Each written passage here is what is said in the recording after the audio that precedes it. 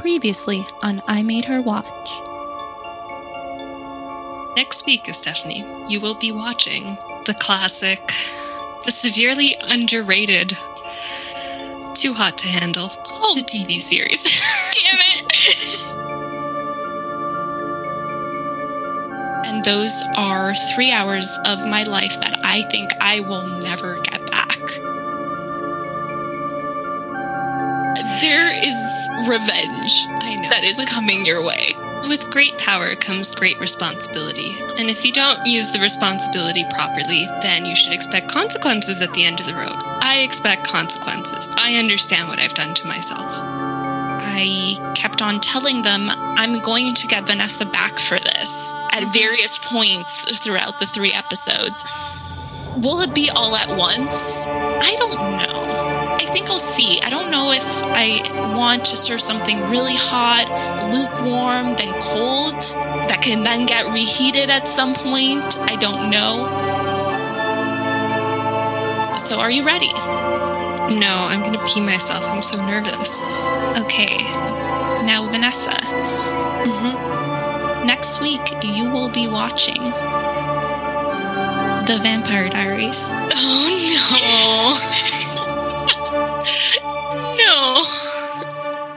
Yes.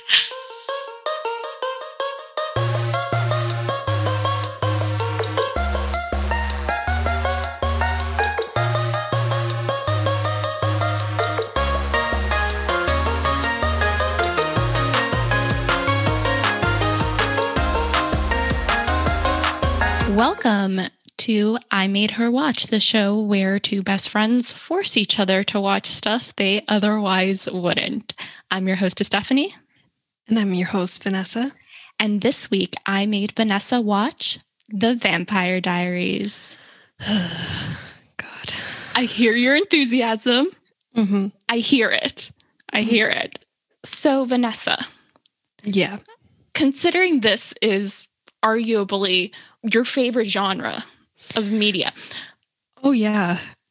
So, what did you think of it? Okay, look, I'm going to be very honest right now. If you had asked me this, I think we should provide a little bit of backstory here on the day that we filmed this, recorded this particular episode. It's Super Bowl Sunday. Yes. Yeah. You watched it.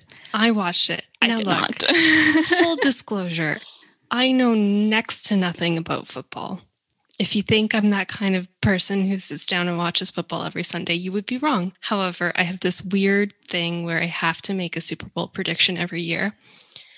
And I'm almost always right, not to toot my own horn, but in like the 10 years I've been doing this, I've been wrong twice, which is actually pretty remarkable considering I know nothing about football or anything about American geography. So if you ask me where Tampa Bay is, I honestly cannot tell you. I mean, right before we started recording, I will say that you weren't sure whether the teams were associated with a state or a city. And I asked you, well, who won? And you told me, was it Tampa Bay? Tampa Bay, the Buccaneers. Yeah. Okay, yeah. So the Tampa Bay Buccaneers. And I told you, well, Vanessa, Tampa Bay is not a state. So I'm guessing it's a city.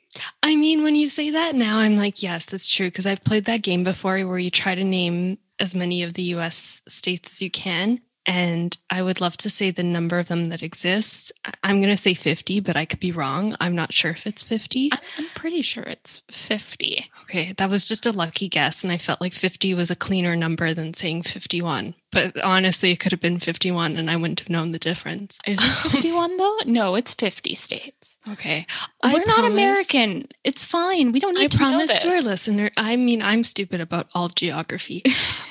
I mean, including Canadian. Including Canadian geography. I'm sorry, Canada. Look, I'm not this stupid in all areas of my life, but I am exceptionally slow-witted when it comes to geography, like embarrassingly so. But I'm okay to admit that right now because I have another gift. I have a gift for predicting the winners of Super Bowls. What I'm trying to get to in a very roundabout way is that if you had asked me how I felt about the Vampire Diaries before today, I probably wouldn't have had the nicest answer for you. But because my prediction came true today and the Buccaneers won, I'm over. Like, I'm ecstatic. I'm so happy. So you know what? I think I'm going to survive this. You know what? I think this may be a sign of you having a gambling problem, considering that you do this stuff. You like to gamble. You like to lose and waste money, obviously. It is not a waste of money, but sure, if you want to frame it that way, go ahead. It's also another thing that it somehow determines your mood so significantly. Like when I bet, and I don't bet much, I go to the casino, and I play like the little coin ones and like the penny machines. Yeah. And I just like push it, and then I'm like, okay, $20, it's fine, whatever. I'm set with whatever amount I have. But I'm fine if I win or I lose. Like, it doesn't matter to me. I'm just like going there and I'm like, that's why I go to the penny slots, because it just takes up the most amount of time. I know it matters a lot to me. Like, just gambling in general can really significantly change my mood if I'm wrong. But for some bizarre reason, don't ask me why this is the case. Again, it's a very weird quirk of mine. I feel like the prediction on the Super Bowl, because it happens early in the year, it's in February, it sets the rest of the year up. If I get it right, I have a better feeling that the rest of the year is going to go okay. This excludes the year of 2020, where I was correct in my Super Bowl prediction. I just confirmed this before. And 2020, as we all know, went to fucking shit. So, but that wasn't my fault. Like, I got the prediction right.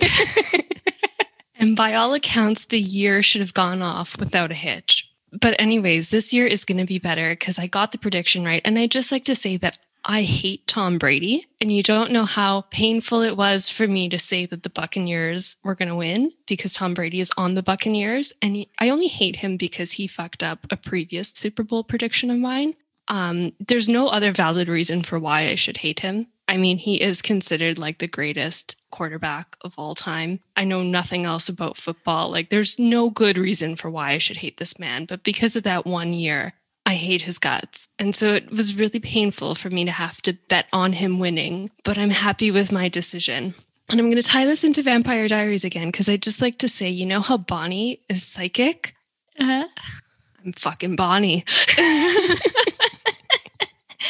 Well, I mean, like, would this really be an episode if I made her watch without some strange tangents? But I could start off now, though, with what I was initially going to start off with. Prior to this happy occasion of the Buccaneers winning, I wanted to start with a quote that I will let the listeners determine whether they think this applies to our particular situation or not. Okay, I cut Vanessa off like partway through her quote to remind her to put on her our microphone sweater. So, microphone sweater. Yeah, that's the technical term for it. Oh, sure. I know the word for this, and it's somewhere in the back of my head, but it's also like 11 o'clock at night on like a Sunday, and I have to go to work tomorrow on Super Bowl Sunday, which I watched. A lot of madness. Who did the halftime show, by the way? Oh my God, it was The Weeknd. That's the one part that everybody watches. Well, I didn't know. It was good. It wasn't like great, I thought, but it was pretty good. Like, he has a great voice, so I still love him. Yeah, I really enjoy his voice. I couldn't remember what the term, you know me, I just forget words randomly. But this is how bad I am at the Super Bowl. Not at playing the Super Bowl, but at discussing anything that has to do with the Super Bowl. Related. Apparently, besides determining whether a team is from a state or from a city. I was talking to boyfriend about this, and I couldn't remember the name for the halftime show. It was just like the middle of the Super Bowl, the performance. And I think he tricked me and made me think it was called the Game Time Show or something like that. And I'm like, yeah, that thing. And he's like, no, it's not that. I mean, it's cruel, but it also made me laugh because I would do the same thing. I completely played it off. I'm like, yeah, that thing. And he's like, no, that's not it. So I'm like, thanks, boyfriend. The Game Time Show. Yeah. Game Time Show, something along those lines. So Vanessa, you were going to enlighten us you were going to give us some words of wisdom through a quote. Yeah, a quote that basically summarized how I felt and how I think maybe you felt, but we'll leave that up to the listener. It's actually from George R.R. Martin in his book, A Clash of Kings. And if you watch Game of Thrones, it was then said by Tyrion Lannister in like the early episodes. The quote is, "I will hurt you for this. I don't know how yet, but give me time. A day will come when you think yourself safe and happy, and suddenly your joy will turn to ashes in your mouth, and you'll know the debt is paid." I'm not saying that quote refers to me. I think it refers to how you felt in the previous week when I told you that you had to watch Too Hot to Handle. But I'll leave it up to the listener to decide. I mean, I think I was pretty explicit about it. There was a bit of food references mixed into my revenge spiel, mostly because I was hungry, from what I recall. Yeah, but I think it's going to create some entertaining content for our listeners. So, you know what? Maybe everyone should thank you for that. Yes, please thank me. Okay, so I do have some questions for you, and I will let you know too. I also have some games set up for us. Okay, so you ready? Sounds interesting. Yes, I'm ready. So, what did you know about the Vampire Diaries before this episode of I Made Her Watch? Almost nothing. The stuff that I did know was more celebrity gossip related because, as you know, I like celebrity gossip. So I knew that Nina Dobrev dated Ian Somerhalder for a prolonged period of time, and then he went off and married somebody else. I knew it was about vampires. I knew that there was like a love triangle, but I only ever knew of Damon's character. I didn't know of the other brother, to be honest. So what was your opinion of the show before watching it? So just, what are your preconceived notions of it? Preconceived notions? I will never watch it. That was my preconceived notion. Okay, so your preconceived notions have not changed? Or have they been reinforced? And you know what? I'm going to be totally fair right now and say that I didn't hate watching the first 3 episodes, but I think there's an important reason for why I might not have hated it, because it's kind of just introducing all of the supernatural stuff that's going to happen, and it's not super heavy on the supernatural stuff just yet. I did a little bit more reading about how the show goes on, and when I was reading, I was like, oh God, no, I'm not even going to bother continuing to watch this series after, because there's too much, for lack of a better word, and no offense to the people who like the show, there's too much nonsense that happens later on. I mean, yes, and I'm hoping this doesn't ruin one of my games now. Oh, no. Vanessa, what are you doing looking ahead? No, I just read like a couple of things, but nothing like super serious. I just, I saw that werewolves might be involved later on, and I'm like... Of course there are. If there are vampires, there are werewolves. I mean, how do you expect anything else? Was there like any character in particular that you actually liked? I like Damon because he's funny and doesn't give a shit. And he's got, I just think, a very sharp sense of humor. So yeah, I'm gonna say Damon. And you know what? I actually don't mind Elena as well. I don't mind Nina Dobrev as an actor. Oh, I'm sorry. I just remember one other person that I really like. I like Matt. Okay. Yeah, actually, I agree with a lot of what you're saying, but rewatching the first 3 episodes, there was something about Matt that I don't think I appreciated watching it the first time. I think because of my age, because when it aired, it was in 2009. So 2009, we were in like grade 10, maybe? Something around that. That sounds about right. I kind of note moments, mostly the second and the third episode, that I call good guy Matt moments. That just prove that he's like an actual good guy, not a nice guy. I wrote the exact same thing down. I'm like, actual good guy. Yeah. Not stereotype good guy who's actually not a nice guy. Yeah. Okay, so big spoiler alert. We're going to be ruining the series, and not just the series, but probably the 2 spin-off series, because as I told you before, there are 2 spin-off series of the Vampire Diaries. The first one is the originals, and the second one is Legacies. And I will be sharing a clip with Vanessa, but not with you, the audience out there, because then we'll be hit with copyright and no one wants that. I mean, not that we're making any money out of this, but like... I mean, also it's a podcast, so I mean, the most that you could share is the audio of the clip and not the visual. But it's copyright either way, but still, it's the audio that matters in this one. But I'm going to be sharing a clip with you for funsies. I'm going to answer any questions that Vanessa has about the series, about the characters, about the show. Both of the games will definitely ruin plot lines, but also I just want to talk freely without being afraid. And I know Vanessa's not going to watch any of this again. This is true. I was so confident about this that I made these games up knowing full well that it would just like spoil everything. Yeah, no, I'm definitely not going to watch further.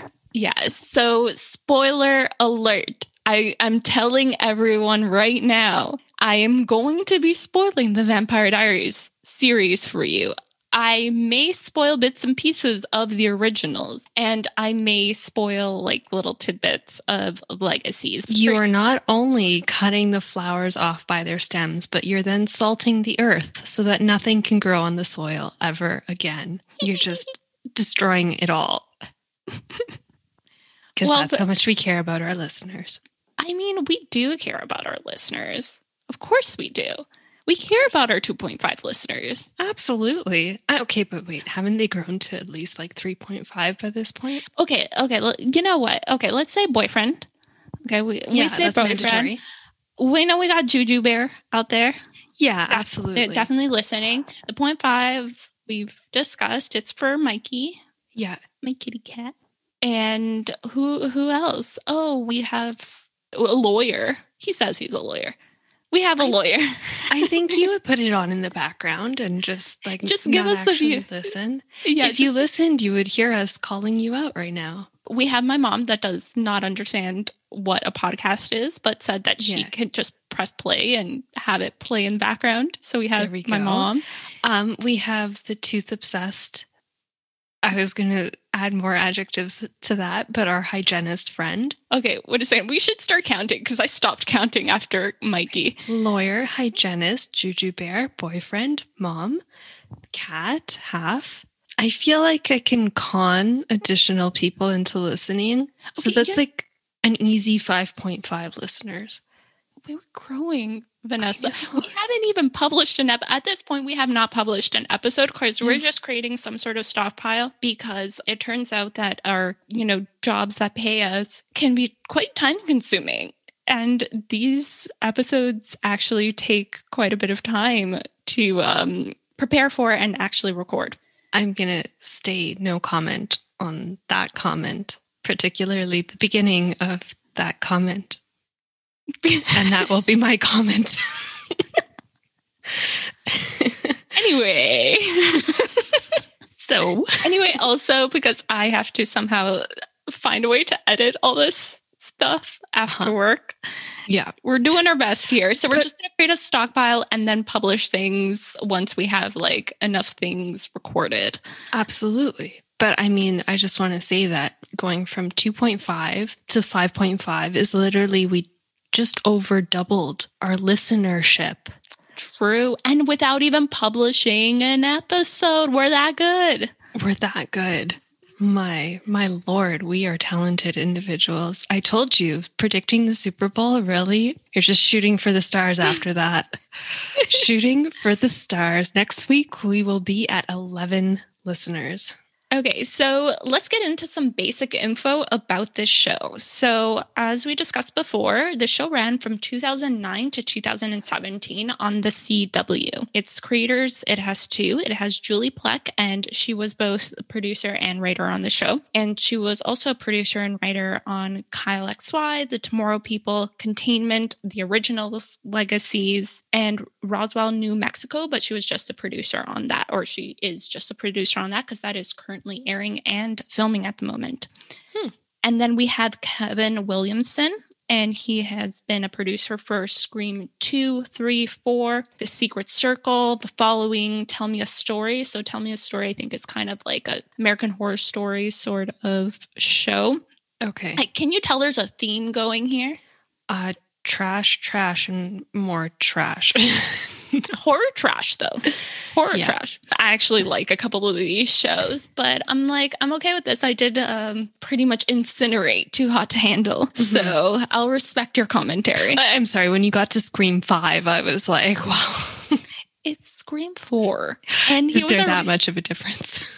He was also a writer for most of those that I just mentioned, but also I think he wrote for Dawson's Creek. Oh, okay. There's one like golden nugget in there.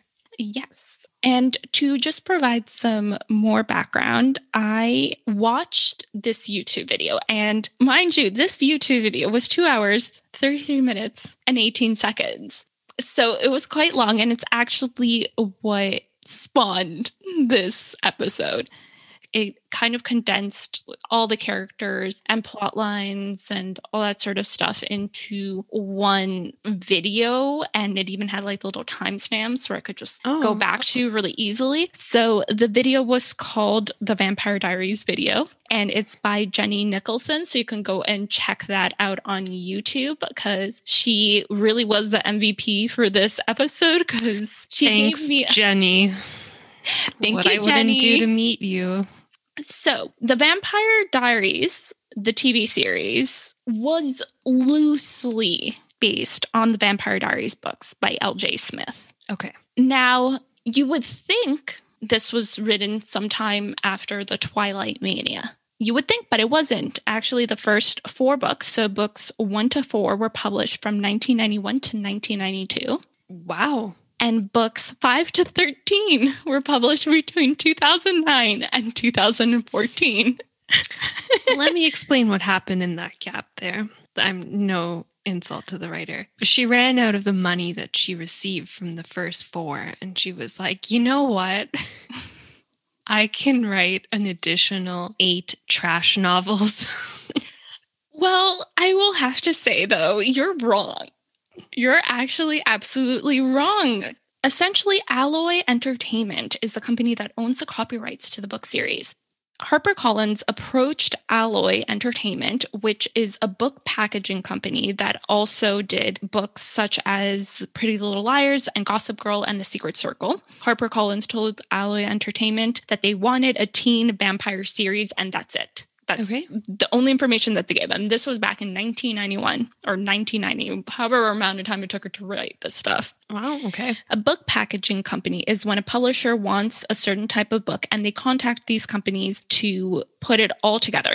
An example of this, let's say if they say they want a Christmas-themed cookbook. And these are the type of companies that put those together. So L.J. Smith was hired on a work-for-hire basis. But all the characters, the plot lines, world building, all that stuff is a creation of L.J. Smith. But unfortunately, she doesn't get the payoff for all this. Oh. Alloy Entertainment does. And she got done dirty. That's terrible, actually. As I said, like the books are pretty much like their own thing. But at some point, Alloy told L.J. that they wanted Elena to end up with Stefan, and she didn't agree. So she was fired in 2011. So she wrote the books 1 through 7, and they still had some of, I guess, like the outline for the next 2 books, and they kind of like worked off of that, but the rest of them were like ghostwriters. Oh, okay. Unfortunately, she did not cash in for this. She probably didn't even get any of the money when they purchased the rights of the book to create the TV series. That's so shitty. Yeah, it's really shitty. And she got so screwed over, and it makes me really sad because obviously these were her creation and she should profit off of it. Because there was a group of people that obviously really liked it enough to spawn so many more books. Yeah, and all those other books. Like, I mean, regardless of how I feel about the content, that's my personal opinion, but it's her effort that led to all of this, right? She should be rewarded appropriately for that effort. I have a small question to throw in there. So who do you think Elena ends up with in the end? So she said that she did not want him to end up with Stefan, like the creator, but like in the TV series, who do you think she ends up with? I was actually going to ask you this because I want to say she ends up with Damon, but I don't know. If she ends up with Matt, I would be very happy. But I'm going to say Damon just because maybe they have more chemistry overall. I mean, they did date in real life. Okay, so we're going to put a pin in this for a little bit, and then we'll get back to this because it might screw up one of the games if I mention. Okay, like, I actually what really ends up want to know the happening. answer. Yeah. Okay, so I think this is a good way to start off our first game. Are you ready? Okay, so I'm going to go through all these characters, pretty much the main cast, but you are going to tell me whether you think that these characters make it to the end of the series. Oh, this is fun. Okay, but I'm being very clear. If they make it to the end of the series, so the final episode. Okay. So they can die and they can come back because that is a thing in this show. But once again, they have to make it to the end of the series. But does it count if they die on the last episode? If they die on the last episode, they did not make it until the end of the series. Okay. So they have to survive to the very, very end. Yes. Okay, are you ready? I'm ready. And I'm going to write down your answers. And then at the end of this episode, we're going to go back and see what you got right and see what you didn't. I just want to say that I feel like this is like the Super Bowl prediction all over again. I'm ready. My spidey sense is tingling. I'm going to call it my Bonnie sense is tingling right now. Your Bonnie sense. Yeah. Okay. Our main character, Elena Gilbert, is played by Nina Dobrev. And she was on the very famous Canadian TV show, Degrassi, The Next Generation. Damn straight. Yep. Love that show. I even went back and watched that one from the 80s. Oh my God. Old school. You know what? It was a freaking good show. It was. It was awesome. Then came You, Perks of Being a Wallflower. So that is a bit of her filmography. Mm-hmm. Now tell me, does she make it to the end of the series? No.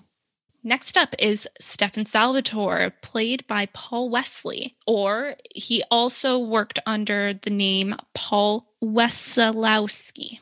I'm sorry if I butchered that, but I believe he started off as Paul Wesolowski and then eventually went by Paul Wesley, and he was in Guiding Light, Everwood, Law and Order, Criminal Intent, and SVU, CSI Miami, and Tell Me a Story, which one of the creators of Vampire Diaries is also a creator for. I'm going to say also no.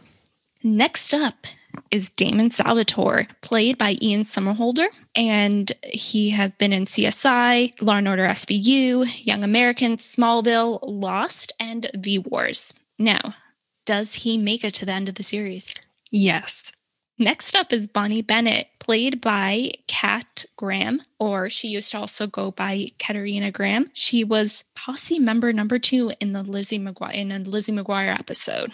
Oh. I mean, that called my eye. You know how much I love me some Lizzie McGuire. Mm-hmm. She was also in The Parent Trap, CSI, Hannah Montana, Honey 2, and Trollstopia. And she's also a singer. Wow, she's pretty talented. And she's a psychic. Holy crap. I mean, she is a triple threat right there. Yeah, seriously. Now, does she make it to the end of the series? I like Bonnie, and I identify with Bonnie for reasons I already described. I'm going to say yes, because if she doesn't, I would be pissed off. Okay. Next up, we have Caroline Forbes, played by Candace King, or at the beginning of the show, she went by Candace Acola, and she was in How I Met Your Mother, Supernatural, and one of the best things to ever come out of 2020. Tiger King? No. You know what? I might argue it's even better than Tiger King. Too hot to handle. She wasn't in that. It brought us so much joy, this film. Are you ready for it? Yeah. Why not? After We Collided. She's... No way. Yeah, she was. I recognized her, and I think I even brought this up while we were watching it. This was pre-lockdown. We had a very nice night. Yeah. There was just so many margaritas involved in that night. It was awesome. I think she plays the fiance of that publisher guy. Oh, yeah. Okay. The blonde. Yeah. Yeah. Does she make it to the end of the series? I'm going to say yes, because she's not a terribly likable character, and I feel like unlikable characters often survive. Okay, next up we have Matt Donovan, played by Zach Rowring. I'm sorry if I butcher these names. We're sorry, Matt. Yeah. We do love you. We do love the character of Matt. So he was in One Life to Live, Friday Night Lights, As the World Turns, and Dare Me. Now, does he make it to the end of the series? I feel like there's something a bit tragic about Matt, so while I want to say yes, I'm going to say no. Next up, we have Tyler Lockwood, played by Michael Trevino, and he was in the Disney Channel original film Cowbells, and he was in CSI Miami and New York, 90210, and he is currently in Roswell, New Mexico. So, does he make it to the end of the series? I will say yes. Last on my list, Jeremy Gilbert, played by Stephen R. McQueen. He was in Everwood, CSI Miami, Minutemen, Chicago PD, and Chicago Fire. I'm going to say yes. Series. Now, a fun fact, Paul Wesley, Michael Trevino, and also Zach Rohring all auditioned for the role of Damon. Interesting. I can't imagine anyone else playing Damon besides Ian Somerhalder. I can't picture it. I think Ian's just got the right attitude and look for it. Okay, we're going to go on to our second game. I love games. Yay! It's making it so much more tolerable. So this game is called TV series or book series. So TV or book. Okay. So I'm going to read a plot line. Mm-hmm. I'm going to read a plot line, and you're going to have to tell me whether it is the book or the TV. Interesting. I'm excited for this one. First up, as a human returned from the afterlife, Elena was given special abilities that power her aura. Her blood is irresistible to vampires and other supernatural creatures, and she has special powers because she is half angel / guardian. Book or TV? I'm going to say book. And you are correct.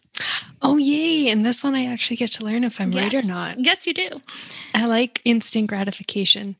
Next up, Damon has become possessed by the evil fox demon Shinichi and his twin sister Misao, who have been invading the town using mystical and evil Mohawk. Book or TV? Book. And you are correct. I'm good at this. See? It's the Bonnie in me.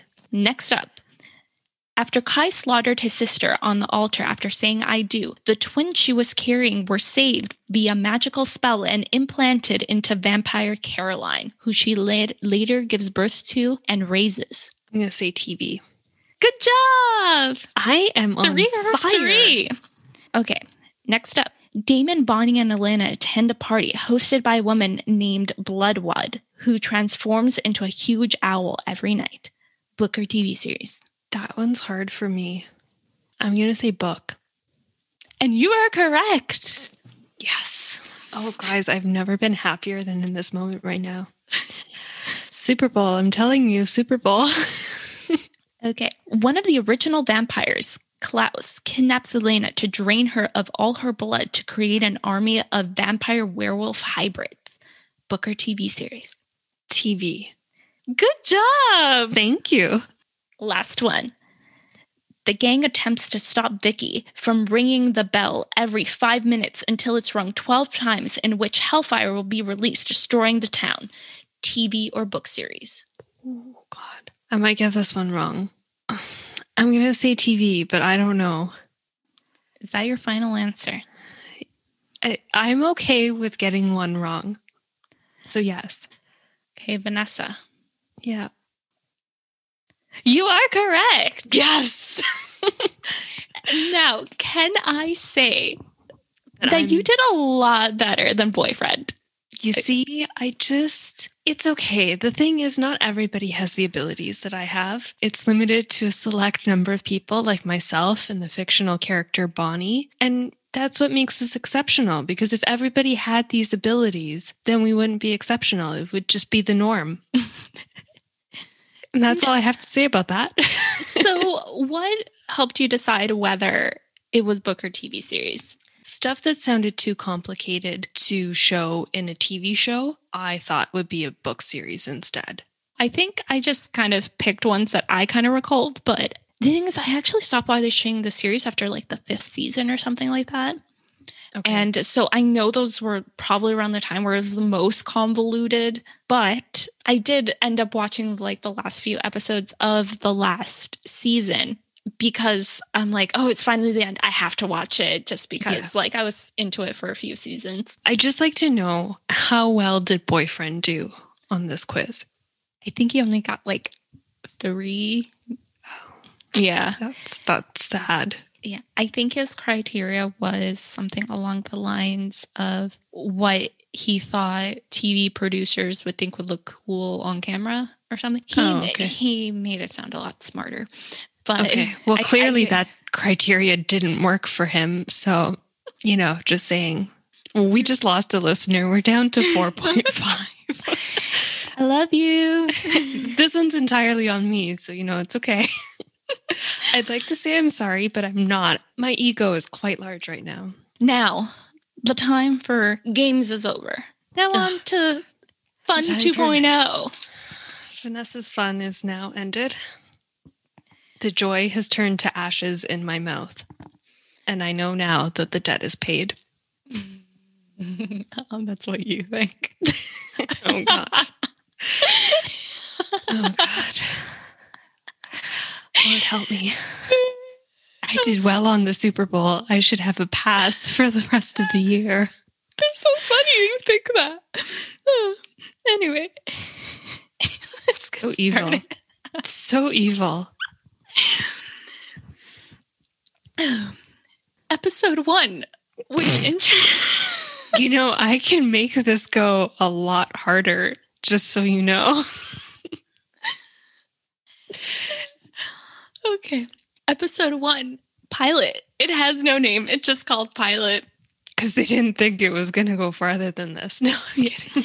So this is set in the fictional town of Mystic Falls, which is actually not the same name as the town in the book, but it's set in the fictional town of Mystic Falls in Virginia. But the pilot was actually filmed in Vancouver. And then after the pilot, they moved to Georgia, I believe, due to some tax incentives, if I can recall correctly. So things might look like a little bit different, including like the houses and the Salvatore estate. We start off with the voiceover Steven Salvatore, and immediately he tells us he's a vampire. Yeah, he wastes no time. No, but it's good. We don't have to spend our time wondering whether the Vampire Diaries has anything to do with vampires. Because we wouldn't have known otherwise. We would have been like in constant disbelief. And can I just say, this is something I'm surprised that I realized, but they changed the font of the logo. It's different from the font that's used later on. I'm like, there's something wrong with this font. And I was very overly obsessive about it. I had to Google. Is it uglier in the beginning than it is later on? I think they try to make it look more creepy. That's a weird thing to change. Yes. I'm going to kind of Google. So it may be Arial. Google the Vampire Diaries and then logo. It does look like Arial. Yeah. So they changed it from that creepy font. I don't know. I liked the other one before. This is odd. That's the kind of font you choose when either you're restricted to choosing it because of the court or because someone has no creativity. Everyone, this is the kind of quality content that you look out for, us discussing fonts. Mm-hmm. Mm-hmm. Where? This is what people tune in. Our full 5.5 people. Because we're interesting. We talk about interesting subjects like the benefits and cons of Arial font. I could go on about it for longer, but then what are we going to talk about next episode? Okay, now let's get back to the episode. You know what I mean? We're not good. We're not good at recapping. I actually think that maybe my payback to you is going to be getting you off track every time. And that way we'll never actually have to cover the episode. Vanessa, you're not thinking clearly. I know. But it's just going to prolong your torture. Yeah, that's true. So I'm just looking out for you because I'm that good of a friend. Oh, yeah. No, you were really looking out for me when you when you forced me to watch this show. Yeah, and you forced me to watch Too Hot to Handle. That was a good show based on a fantastic episode of a sitcom. Okay.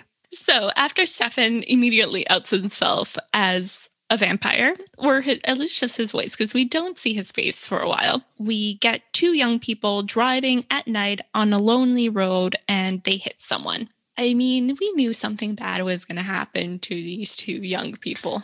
Absolutely. They're young. They look happy. They're a couple. They're screwed. Yeah, they get murdered, and then we get the weird font, for me, at least. You say it is the superior font. It is. Like, comes in, and we get Elena's voiceover as she's writing into her diary, and we find out that she has just lost both her parents in an accident, and she is suffering from some major survivor's guilt. Mm-hmm. And it's something that she carries with her throughout pretty much the entire series. She never really gets over it. Understandable, considering it was a pretty horrific accident, right? The car went over a bridge. She was in the backseat. Her parents didn't survive, and she did. This scenario gets replayed at some point. So, spoiler alert. I mean, this entire thing is a spoiler. This scenario of the car going off the bridge and going into the water is the event that turns her into a vampire later on into the series. Oh, okay. We find out that the person that actually saved Elena was Stefan. And he sees this accident happen. He's in Mystic Falls for some reason that I can't recall. He sees the accident happen, goes into the water, and Elena's father is still conscious. Mm-hmm. And Elena's father is pretty much telling Stefan to save Elena, who's passed out in the back. And he does. He saves Elena, and her parents pass away. Does she ever find out about that? Yes, she does. Okay. Is that like an issue for them? I can't recall, to be honest. I think it definitely makes her feel even guiltier because her father explicitly put her life over his. Right. But then also, she actually ends up asking Stefan when she goes off the bridge to save Matt, because she's in the car with Matt, and he ends up saving Matt, and she dies by drowning and gets turned into a vampire that way. Because the way that someone gets turned into a vampire in this series is that first they have to ingest vampire blood. So they have to have it in their system, and then they have to die when they kind of wake up from death, because they wake up as like, the whole thing. Yeah.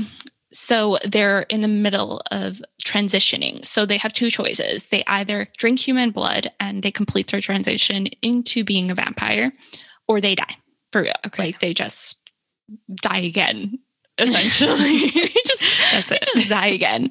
Don't worry, it's the Vampire Diaries world. Everyone dies at least once. Because you run out of plot lines after a certain number of seasons. Yes, that is definitely an issue. Yeah, so she has some major survivor's guilt that she never gets over, and she kind of never really enjoys her life, I think, until the end of the series. So that's kind of sad. It is. I don't very hate sad. her as a character, so I feel a little bit bad about that. I do too. So back to the episode. To the episode, we meet Aunt Jenna, who seems to have taken custody of both her and Jeremy, her younger brother. And she looks to be about the same age as them. Yeah, she's actually only a few years older, and she even mentions at one point that she has to go and work on like her thesis or something. Yeah. Yeah, so she's quite young. She's like Elena's mother's kid sister. Next up, we got introduced to Bonbon, or Bonnie. Sorry, actually, also known as Vanessa. Bonbon is actually the nickname that Damon ends up giving Bonnie later on. Love it. There's so much animosity between them for a while. They do not get along, but then once Nina Dobrev's character departs, so once Elena gets put into a sleep curse that she can't awaken from until Bonnie dies, they form she forms a very strong friendship. I'm sorry. Bonnie dies, but then does she wake back up after? I guess you'll find out at the end. Anyways, Bonnie is telling us that her grandma told her that she's psychic and that she's descended from Salem witches, and that she predicts that all the sad and the dark times are over. She's not always great at her job, just the same as me. We all have our bad days. But she says she predicted Obama, and I wrote down after I heard that, do you think she would have predicted Trump? I think she would have. In episode 2, I think is the comet episode, something like that. They said that a whole bunch of tragedy followed the last time the comet went over. I mean, that was Trump. Yeah, death, tragedy. Oh, yeah, absolutely. I think she would have predicted him as well. And frankly, just to add in, I also predicted that he was going to win. We can tell that Bonnie has some sort of ability to see snippets of the future, or she can somehow receive signs of what's going to happen. But then as she grows into her own as a witch, and she becomes an extremely powerful witch, so powerful that she's able to help the writers out of the plot holes that they've written themselves into, or into the plot hole, one or the other. Like she gets them into and then she gets them out. Like she's both the cause of and solution to all their problems. Yeah, but she's super uber powerful. But this kind of thing where she predicts what's going to happen happens more in the like earlier seasons, and then it's kind of forgotten about. We meet Caroline, one of your favorite characters. Love her. I will say this. She is kind of that typical, like, annoying cheerleader, frenemy sort of character in this. But she actually ends up being more than bearable. Like, I actually very much end up enjoying the character she ends up growing into. Okay. I feel like you always kind of know that you're going to like Bonnie or like Elena. But with Caroline, she kind of starts off this, and she does get turned into a vampire. And after that happens, she becomes less of like this sort of character and more the type A sort of character. But in a better way. Yeah, and kind of like really gets shit done. Okay, I can respect that, and I can respect character growth. I think that's good. So after Bonnie's failed prediction that all the sad and dark times are over, we end up going to a scene that involves Jeremy giving Vicky, Matt's sister, drugs. And Vicky is with Tyler, and this is just a plotline I just do not care about. I don't like Vicky at all. Oh my God. Okay, I don't like her either. I never liked her character, and they keep on bringing her back. Ugh. They keep on bringing her back in some way or another. Like somehow she ends up in the final episode despite having died like 3 times or something. I don't know. But I really do not care about this subplot. It's boring to me. Yeah, I kind of tuned out a lot during that. She also, out of all of them, I mean, it's kind of not believable that any of them are in high school, but her in particular, I find, I'm just like, that is a grown-ass woman. Hey, I mean, how else are they supposed to make these people work like 20-hour days? That's true. You can't do that to children. That's true. Yeah, but we have that happening somewhere. But then we also have cool Stefan, the broody vampire. Oh, yes, very broody. Yeah, and he's walking around school with his sunglasses on indoors. I wrote down in my notes, he is the kind of douche who wears sunglasses indoors. Well, if anyone were to look into his eyes, they just might fall in love. He just has to like avoid that. Because everyone seems to be falling over themselves for him. And he's a very good-looking guy. He is. He's an extremely good-looking guy. But he's just so broody. Yeah, he's just a little boring, I think. He is. And especially when you put him next to Damon. He suffers from a lack of personality when he's next to Damon. Maybe instead of sucking blood from other people, he should just suck some personality from somebody else. I mean, he gets some sort of personality at some point because I'll get into it later. Okay. He's at the office and they're essentially telling him, you can't be a student here. You don't even have complete records. Yeah. But he takes care of that because he can compel people. Pops those sunglasses off. Stares at the secretary with those beautiful eyes. And she's like, oh, wait, no. I see where the hepatitis shot is. You're good. So essentially in the Vampire Diaries world, vampires can compel people or can do compulsion. And they can get them to do things or to make them think that something happened that didn't, or make them forget something. That's like the whole point of the compulsion. once again, Jeremy comes in. She goes into the boys' washroom to give her little brother shit for being a stoner. Mm-hmm. And I just don't care. Yeah. But then that leads us to our meet cute. I would like to say, and I wrote it down. This was before today, so I wasn't even feeling that great about myself. I wrote down, I am Bonnie. I am psychic. I knew that Stefan and Elena would run into each other that way before it happened. And then it did. But I mean, it's pretty obvious, but I predicted it as she was yelling at her brother. I'm like, well, guaranteed when she walks out of here, she's going to walk right into Mr. Birdie. The thing is, Elena and Stefan are essentially the same person. Yeah. They're just sad, broody people that like to write dark things into their diaries. Honestly, they're like twins.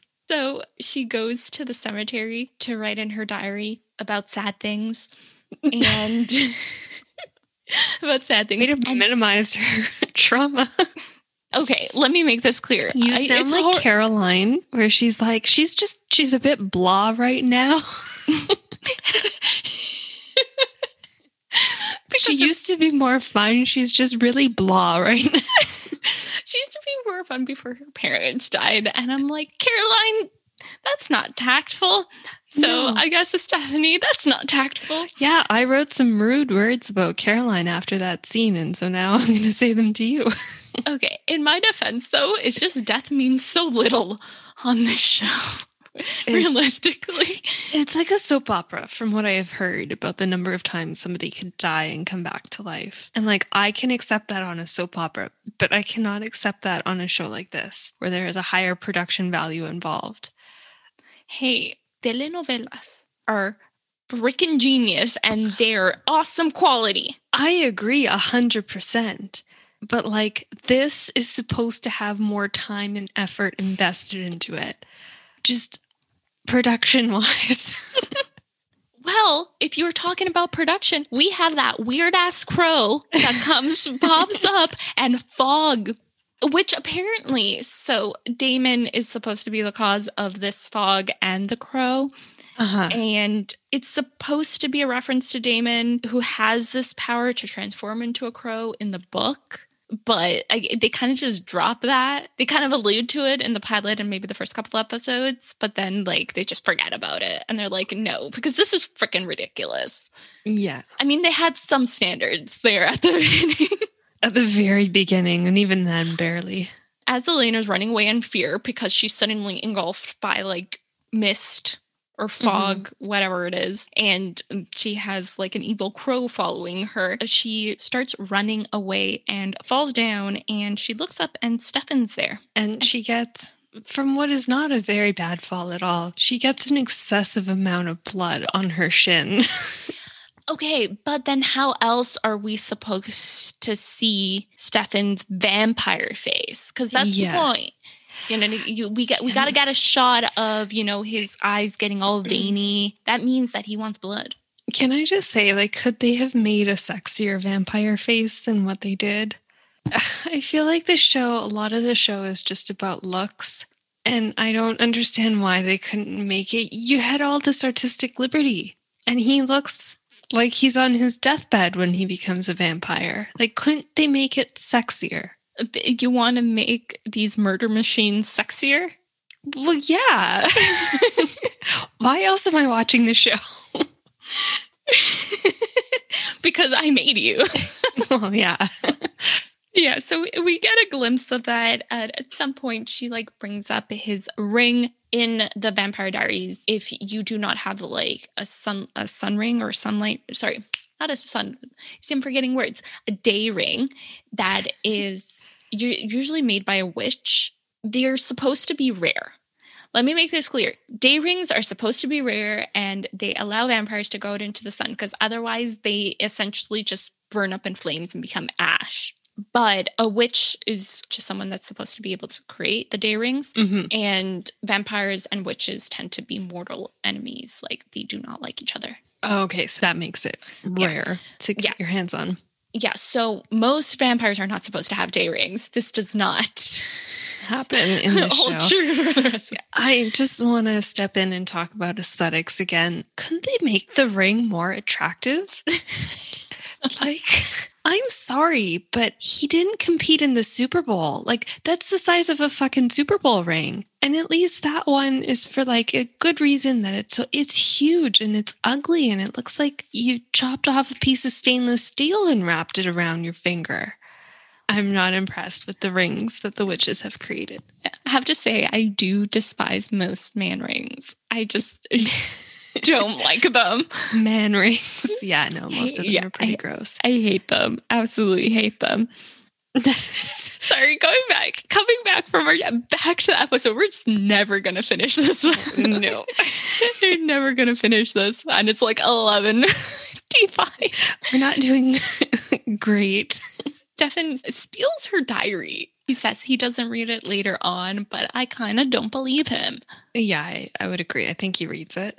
Then we have this entire scene at the Mystic Grill of the I do not care plotline of like Vicky, Tyler, and Jeremy. But we do find out some information that we have about Stefan's like cover story.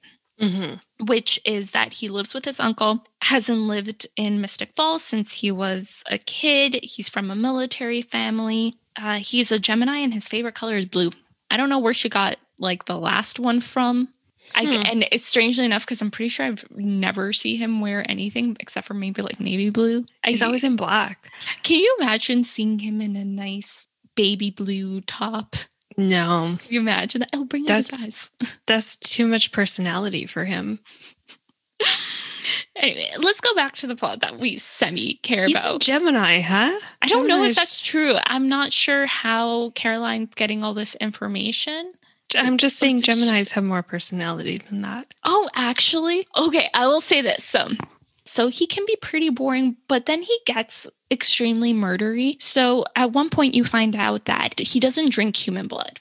So he drinks animal blood because he's a vegetarian that way. So Stefan sustains himself from drinking animal blood as opposed to human blood. There's a reason why he does this though. And we later find out in the series is because he is basically like an alcoholic. So once he starts drinking human blood, he can't stop. He'll suck the person dry, completely kill them because they don't have to kill the people that they drink from. Right. Vampires don't. And he becomes what they know as a ripper. Not only does he like suck them dry, he just mutates them. Oh, wow. Well, that sounds more like a Gemini. Yeah, there we go. So we have no personality, and then we have too much, way too much. Okay, I'm starting to like him more. Too bad I won't be what watching. Does that say about you? Nothing good. Stefan shows up at Elena's house to apologize, and he says something about him blood making him squeamish. Excellent excuse. She asks a very valid question. How do you know where I live? Because you just showed up at my house. Very stalkery. And he responds with the simple answer of, it's a small town. And he just asked the first person that he ran into. Not a good enough answer. Frankly, that is creepy. And when I saw that scene, I'm like, I would never want to live in a small town where you can ask somebody on the street and they would know where I live. That's terrifying.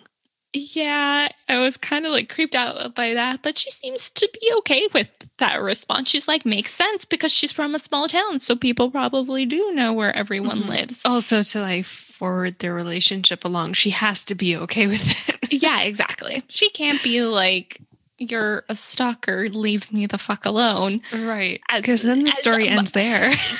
Okay, a PSA, public service announcement. Mm-hmm.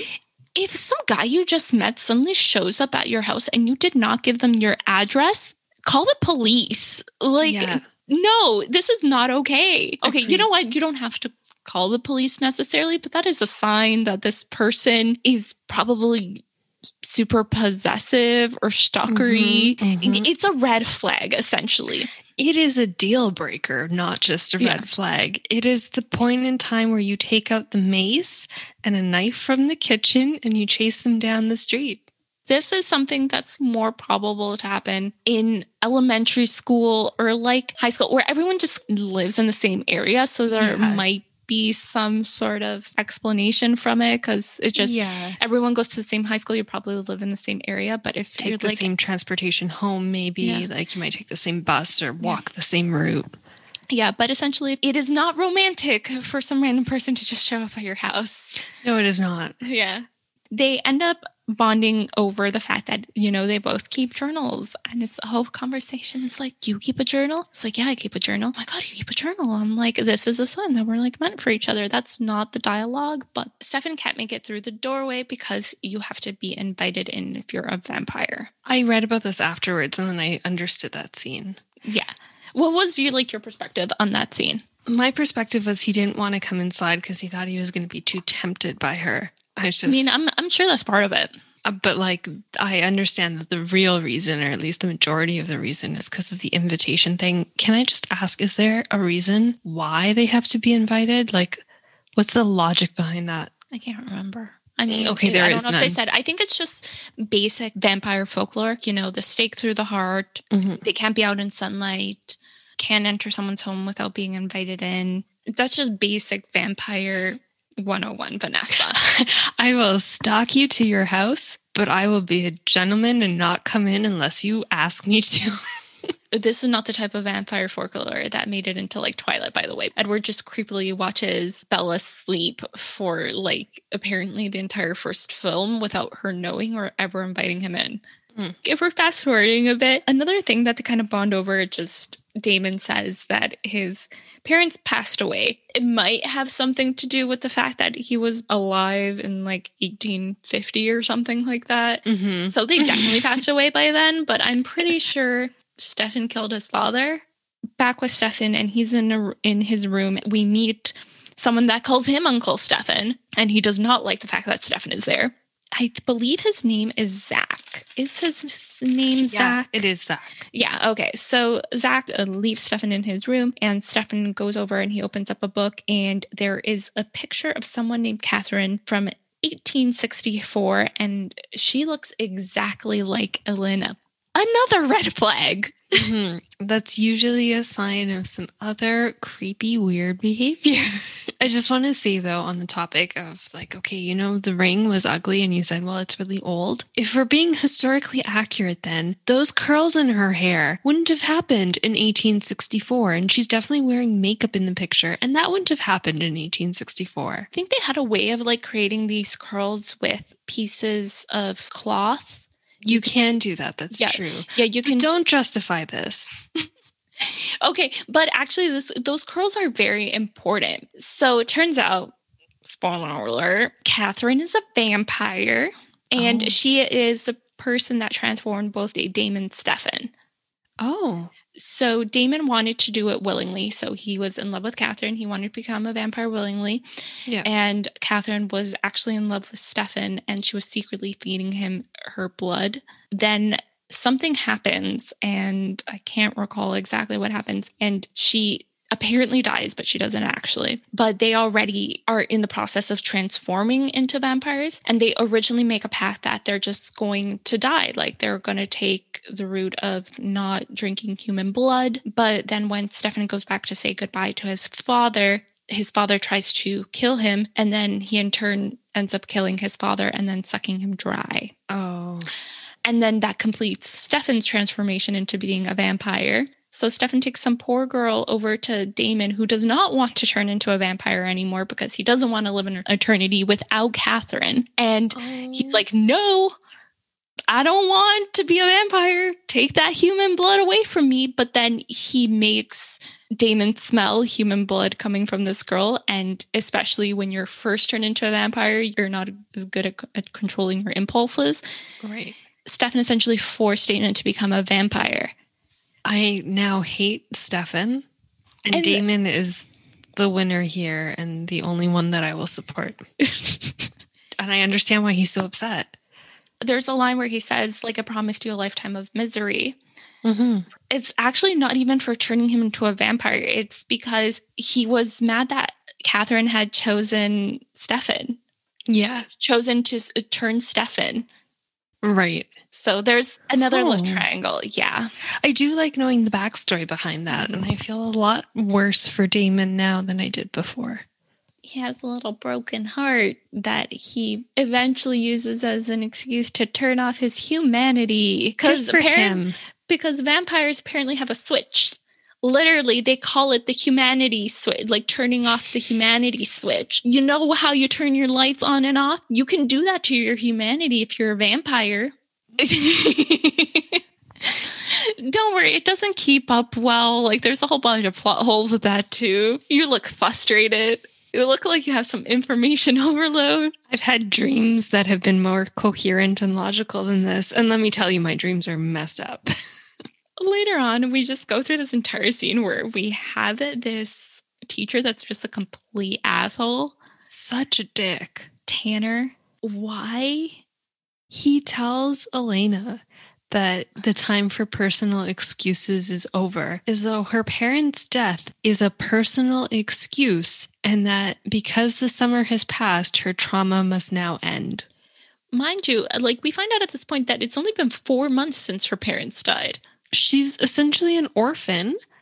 She is an orphan. Yeah.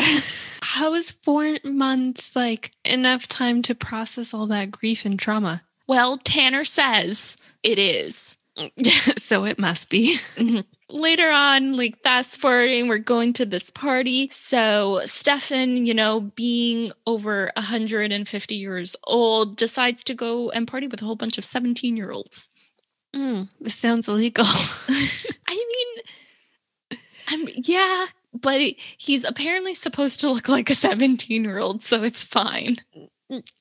Yeah, sure, he looks 17. The thing is, I just don't know how we could stand this, because I hate going to clubs that are filled with a whole bunch of 19-year-olds, because here, legal drinking age is 19. You go to clubs at 19 and all that stuff. I avoid those clubs like the plague. And don't get me wrong, like, we're not the classiest drunks either. Oh, not at all. But what I do appreciate is that when I'm going to clubs with people that are more around my age, our age, I will probably not get projectile vomited on. Mm-hmm. Yeah. Because this had, not to me, but happened to my friend at like one of those clubs. That's disgusting. Yeah, and someone learned their lesson. Just saying. Oh, God. We have Stefan, going and partying with a whole bunch of 17-year-olds, and him and Elena bond over death, because that's what they do. Sad, boring stuff. Then we run into the scene where Tyler's sexually assaulting Vicky, and it's just so wrong. And I'm not sure if Jenny Nicholson was the one that brought this up in her video, but I did think about it while watching this. I'm not sure if it's because she brought it up or it's because it was an actual memory of mine, so I apologize. But it kind of reminds me in the scene of Gossip Girl, where one of the main characters that everyone's supposed to root for, like at the beginning of the series, is essentially committing attempted rape. It's actually a little bit disturbing to me how quickly they just kind of brush that aside. It's something that I don't know if that would happen now. If the I series hope were made not. now. Yeah, because this is not okay. No. At all. So that was disturbing to see. Like, I do end up liking the character of Tyler a bit more as the series progresses, but I completely forgot about this until I watched it. We go from that to Elena essentially friend-zoning Matt. Poor Matt. You know what I mean? But he truly cares for Elena, and he likes her and loves her. But most of all, he seems to respect her. Yeah. Because he seems to show his interest in a way that is, especially in comparison to what just happened, which is very low bar, in a way that's not forcing himself upon her. Yeah, he's very respectful of her boundaries. And like, he seems to respect the fact that she's no longer interested in him in that way and that she's moved on. He's, I'm sure, not happy about it, but he's not rude in the process. And then it turns out that Vicky had gone off on her own, and then we get the creepy mist again. And okay, guys, it's Damon attacking everyone and Spoiler. killing everyone. Yeah. And he bit Vicky and they find her body. She's alive. She's alive. Yeah. I thought she was dead at this or turning into a vampire at this point, but Stefan knows he feels something going on. He knows there's another vampire in town. So he runs off back to the Salvatore estate and he goes into his room and he's in front of this fireplace. And all you hear in the back is, "Hello, brother." And we finally see Damon in all his gorgeous glory and all his snarkiness. Yep. And this is where we get kind of like more of that world building where we find out that Stefan drinks animal blood, but that also makes him weaker than someone that drinks human blood. Yeah. You get kind of a bit of an idea that Damon has some sort of resentment against Stefan. Damon takes Stefan's ring, and that's how we kind of figure out that he needs this ring to be able to go out in the sunlight, or at least that's what it's implying. Exactly, yeah. And Stefan basically just says he wants Damon to stay away from Elena. And Damon calls out that he knows about Elena. Yeah. Yeah, and he knows that she looks exactly like Catherine. And there is a reason for this, but essentially, like, Elena is Catherine's doppelganger. Okay. And then there's a whole bunch of other stuff that goes on that, but I might bring up, not today, but some other day. Maybe. Just saying. Oh no. Just saying. Anyway, Have I not paid the price? No. But what I did want to show you, and unfortunately the audience can't hear this because copyright. This is from the most recent episode, as today is February 8th. Oh, it's the 8th. Technically. Okay. Oh, yeah, because it's past midnight. Oh, shoot. Yeah. It's February 8th now. So the most recent episode of the spin-off show, The Legacies, it's essentially a school where supernatural youngins go to get some sort of magical education. It's essentially Hogwarts, but in Vampire Diaries world. And they put on a play because the school's name is the Salvatore School. And they put on a play about the history of the school. So I'm going to share my screen with you now. I'm just going to play the first little bit. It's essentially them recreating the scene that we had just seen about Damon. Oh, God. Finally coming back to Mystic Falls in the first episode. Okay, so I just showed you the clip called Hello, Brother from the episode, season 3, episode 3 of Legacies. So what did you think of this performance? Full body cringe. Full body cringe. I don't know if I'm going to be able to wash this off at the end of the night. I feel like I'm doing so well with my revenge right now. I can hear it in my head. It's so, can I just ask, is the whole show a musical? Not the whole show. It's just this episode. It was the musical episode. Oh, I feel nauseous. But you should just know that most CW shows now have to almost have like a musical episode. I don't know why. It started off, because I think, in Riverdale. CW is where the shows go to die. But this show was alive for like 8 years. No. And then it had offspring too. I can't. No, that was so painful. And I'm going to tell you this right now. If you make me watch a show like that, I refuse. Don't worry. I won't make you watch a musical episode of a show within the Vampire Diaries world. Oh, for God's sakes, why? Okay. So I just wanted to share that with you because there's this whole thing where it's just, that's kind of like a catchphrase or something. Hello, brother. They refer to each other as brother a lot. So guess what, Vanessa? We're now on to episode 2. Yay. We're making progress. Hell yeah, we are. Thank you, Jesus. Okay. So the episode starts off with 2 young people hooking up in a tent in the woods. What do you think's going to happen to them? You know what? When I saw this, I'm like, is every episode of the Vampire Diaries going to start like this? Like, am I watching Law and Order SVU or am I watching Vampire Diaries? I'm not sure. You know what? I I don't know. I think a lot of episodes start like this. I can't remember anymore.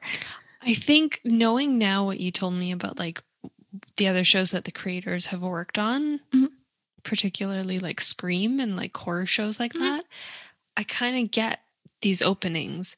Yeah, definitely. I think I didn't even put those two together until I looked up the info on the creators for this episode and figured, I'm like, oh, this makes sense. Yeah. This makes a lot of sense. It definitely is like a standard opening for a horror movie.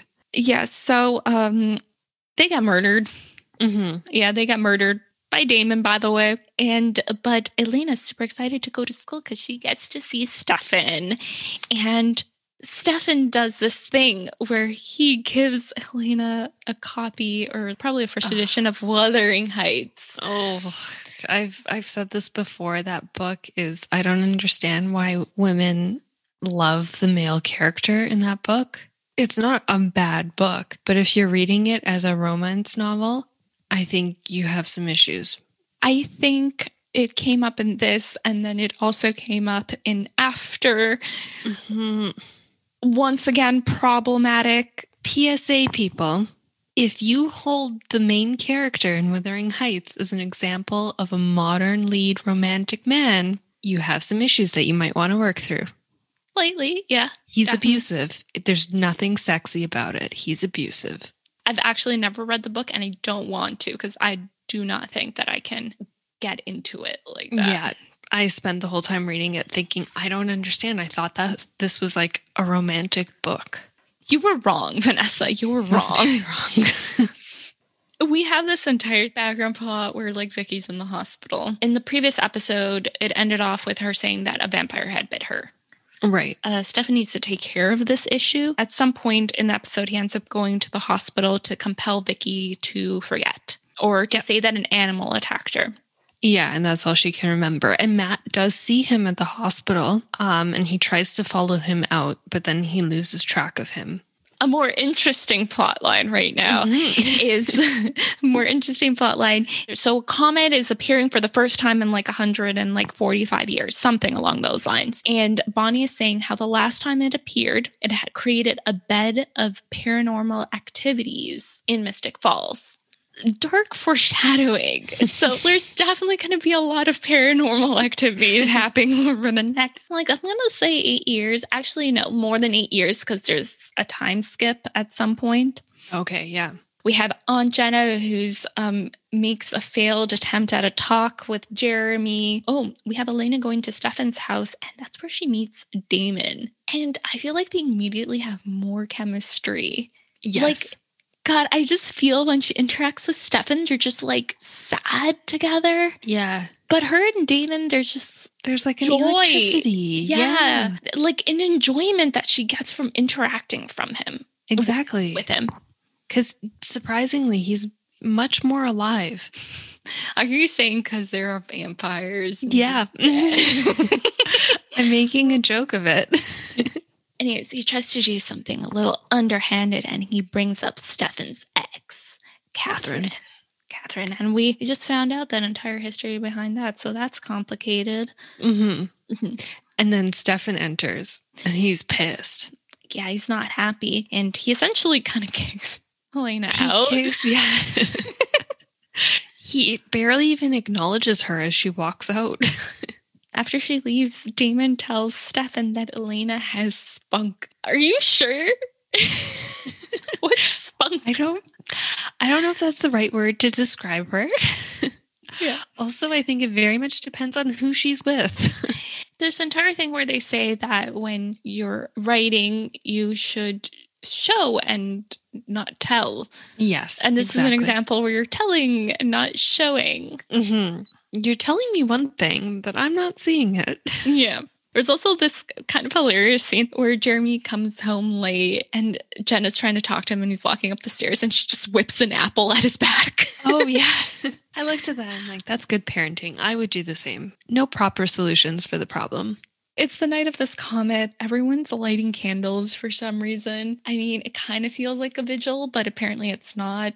I'm thinking about it right now, actually. When you want to see something in the night sky, don't you want to reduce the amount of light that you have around you? Like, you want dark conditions. I don't know. Maybe they try to shut off the town's lights so that they can see the comet better, but they still need some sort of light source. So the candles kind of do it. Something about the vigil candles kind of freaked me out. But what I did really like about these candles was that they had that circular thing underneath it that can catch all the wax when it melts off. So I appreciated that. I mean, like, the thinking.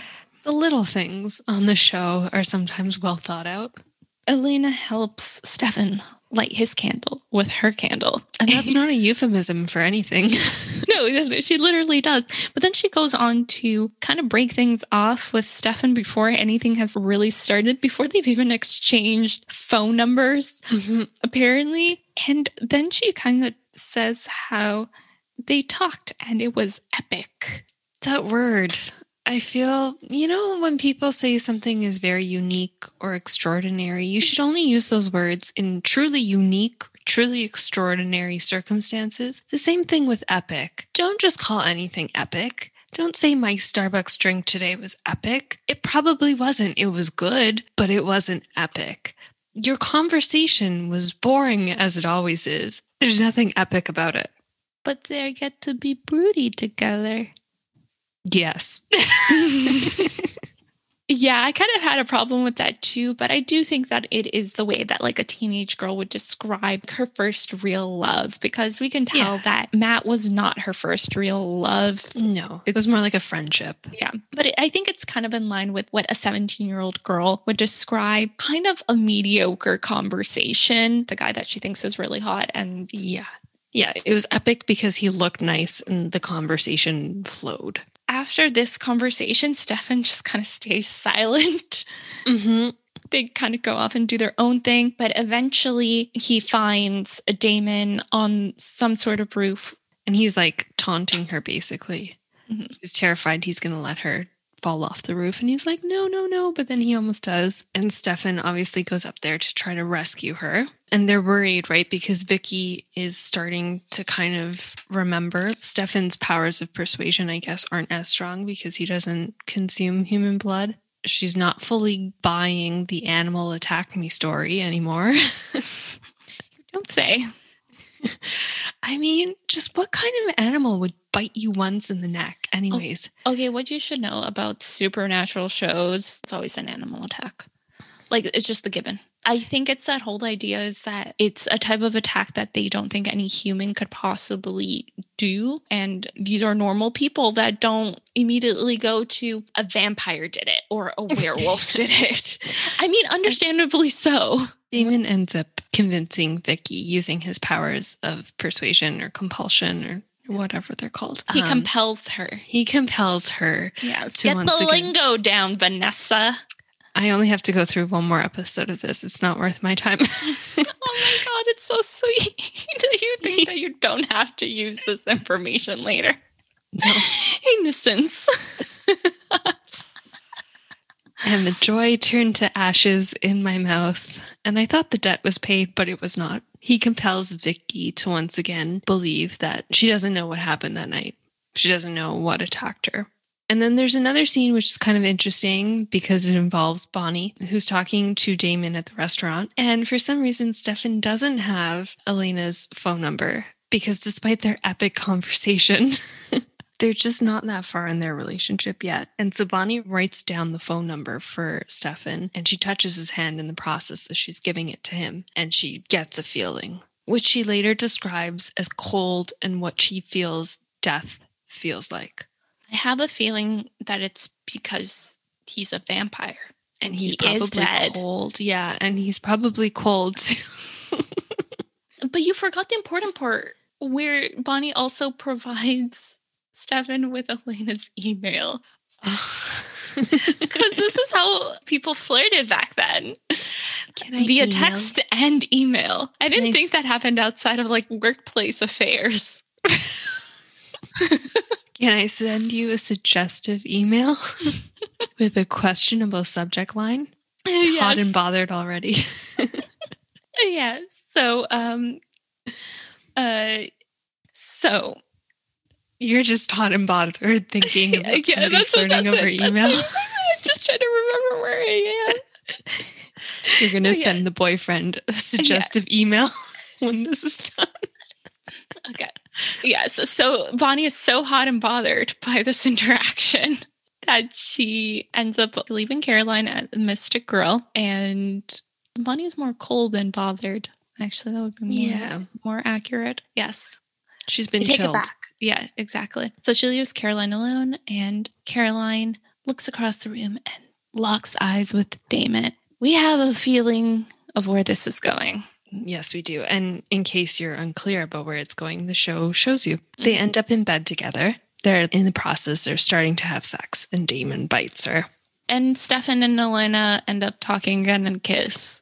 I think, can you tell what team I'm on? Yeah, the sad, boring people share a wonderful, tender moment. Oh, God. Episode 3, Friday Night Bites. I like the title of this one, actually. Yeah. So how do we start off, Vanessa? We start off with Caroline waking up and remembering what Damon did to her. And I just want to note, occasionally the styles and like fashion in the show kind of take me back to what was going on. Yeah. And she's walking out of the bed and she has a ring on her toe. And I was like, oh my God, do you remember when those were things? Yeah. I had the same moment where she wears like a scarf, that long Miss Independent Kelly Clarkson scarf. Yes. To cover up her bite. Yeah. Which was much more of the time than that weird 50s neck scarf that she had at some other point in the episode. I think the neck scarf was at the cheerleader practice. Yeah. Which, like, why would you wear that when you're exercising? It's okay. Because she has to cover up the fact that she's been someone's breakfast. Yeah. So Damon wakes up and like stops her from walking out of the room. And it's clear that he's going to probably attack her again, but also probably going to compel her to forget the whole incident. Oh, I wrote down my next note was actually, I hate Vicky. Funny enough, I wrote Vicky and Jeremy have a scuffle or something, wants to be a friend, don't care. These notes don't make sense. I don't know if they have a scuffle or if they have a scuffle because of Vicky. I can't recall what happens this about it. I don't care. Yeah, I don't, and it's written out. I don't care. Exactly. I feel the same way. But Elena is talking with Bonnie the next day, and she decides, because she sees that Bonnie doesn't particularly like Stefan, because again, Bonnie's got this bad feeling from Stefan. So she thinks the perfect solution is for the three of them to have dinner together. She's going to see what a nice, wonderful, boring, I want to impale myself with a knife because he's so damn boring person Stefan is. And then you have the juxtaposition of Matt, who I wrote down, actually a good guy, very reasonable. Tyler, not. Tyler tries to hit Stefan with the football. But of course, Stefan, amongst the many powers that I can't keep track of, has like wonderful reflexes, catches the football, and then is inspired to join the football team. Elena tries to get Stefan to join the football team after she sees him throw a football once.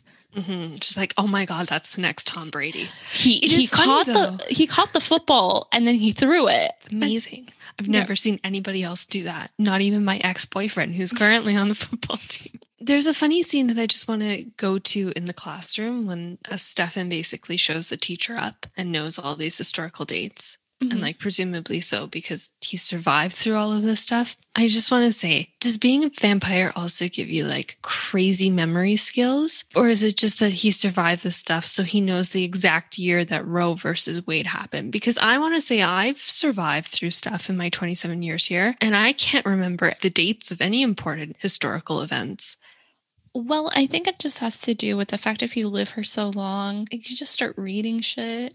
But at that time, what more was there to do but read stuff for like 100 years? I read lots of stuff, though. I forgot what I read half an hour ago. I forgot what happened in episode 2. I think that's a millennial problem.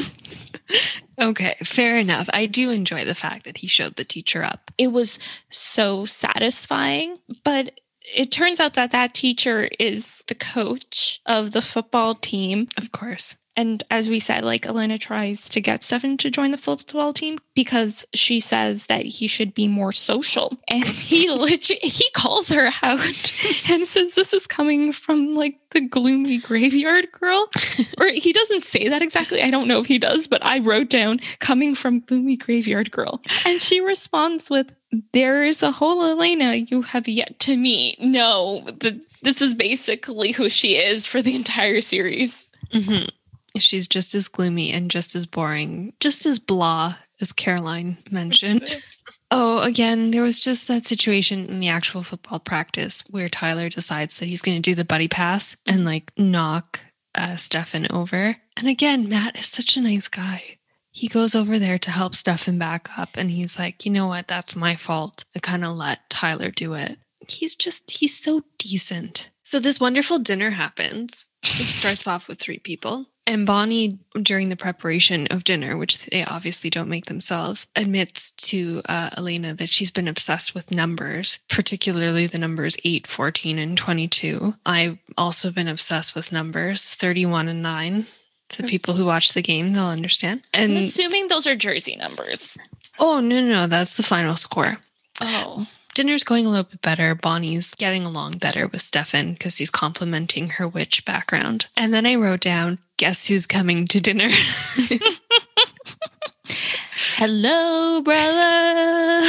The dinner suddenly, like it was so boring before, and then it suddenly gets interesting because Caroline and Damon show up. He really does just brighten the room, despite his murdery tendencies. But he does it in a happy way.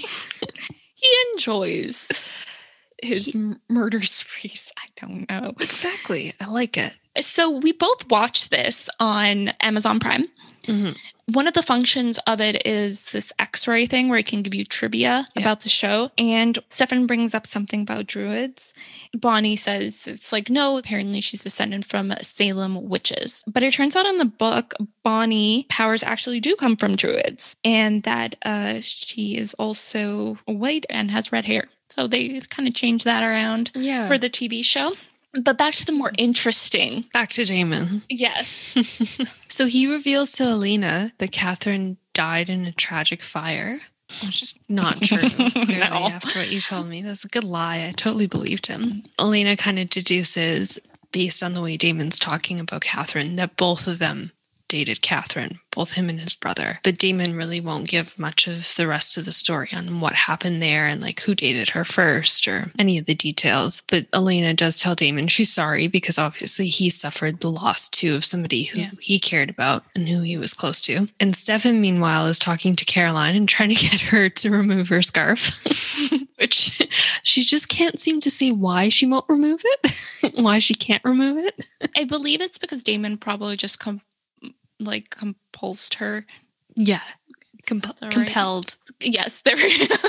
Compulsed. Oh, look who's picking up on the Vampire Diaries lingo. That's just English. Good That's just job. my knowledge of English. Very proud of you. I like how you're talking over my actual explanation for a while. How dare you? Because I like my version better. Sure you do. Yeah. But but I'm pretty sure that actually is the reason because when someone's compelled, they're just kind of doing things or not doing things. And they can't even really tell you why. Which is kind of makes for some entertainment there. And then Damon enters. He sees that the situation is kind of getting a little bit precarious. And so this part I kind of love. He tells her, you should go help with the dishes. Not even just like, you should go talk to the girls in the kitchen or something. No, go help with the dishes. And then he compels her to go help with the dishes. And I kind of appreciate Caroline for her comment in between where she's like, do I look like the kind of person who does dishes? It's probably the one moment in the 3 episodes that I like her. And I feel like at that moment, Damon's powers can be very dangerous and should only be used for good and not evil. Like you shouldn't be compelling people to do chores. But yeah, otherwise. And then Damon has some alone time with Stefan and he basically says, I'm going to do whatever I want to that spunky little cheerleader. Elena. No, I think he's talking about Caroline, isn't he? No. He does say, no, he says at one point he's going to do whatever he wants to Elena though. Yeah. I feel like Damon actually has a much more insight into who Elena is outside of looking exactly like Catherine, because he does note things about Elena's character that show you that he's actually paying attention to who she is. So he does tell her at one point to quit cheerleading because she looks miserable. I actually like that scene for the exact reason that you described. Because apart from all the snarkiness and the other reasons that he's there, he is picking up on who she is, not just the fact that she looks like someone that they both loved. He has some insight into her, which I like. Yeah, and I think that what you mentioned before about her saying, I'm sorry about Catherine, because Elena knew that Damon had lost someone as well, or at least thought that he had lost someone. And I think that's a moment that really touched Damon. That's probably a quality of Elena that he ends up loving about her, is just kind of her compassion. Yeah, she's thoughtful. Yeah, and that is something that he kind of clearly states that is very opposite of Catherine. Because I think he mentions a couple of times, or once when he's talking about Catherine in the kitchen with her, that she was like, she could be a very selfish, manipulative person. Yeah. And there's, believe me, seasons of where there's both Catherine and Elena in Mystic Falls. And this is how you can tell which is which. Elena has straight hair and Catherine has curly hair. I knew it. What I found out later is the curly hair that Catherine would have is actually would always be a wig. I'm thinking so because it's very difficult to curl the actress's hair and then straighten it and all that stuff. Yeah, probably damaged the hell out of her hair if they had done that. So... Yeah, but I just feel so much more of a connection already with the fewer interactions that Damon and Elena have than with Elena and Stefan. Yeah, agreed. There's just way more chemistry there. And their conversations are more interesting and frankly deeper and more insightful. So just rewinding a bit because I wanted to point out another moment that I just don't care about. Because I write down Mr. Grill. Some sort of, well, I don't know why I keep on using the word scuffle, but I do. Some sort of scuffle over Vicky that I could not recall even immediately after watching it. I wrote that down. That's fantastic. I didn't just forget about it. You watched it and forgot. It just didn't go in. It didn't register for you. The scuffle, I don't even know what number that is between the two of them, between Jeremy and Tyler over Vicky. Yeah, it doesn't matter. Problems. But this is the one I'm assuming you're talking about at the tailgate party, and then Stefan gets involved. No, it's not. This is not Mystic Girl. Oh, jeez, there's so many. Like, I'm like, how many times do these guys go at each other in the span of like 3 episodes? Just one of you kill the other and let it be over with. More interestingly, Elena has some sort of semi-sex dream about Damon, but it's kind of scary.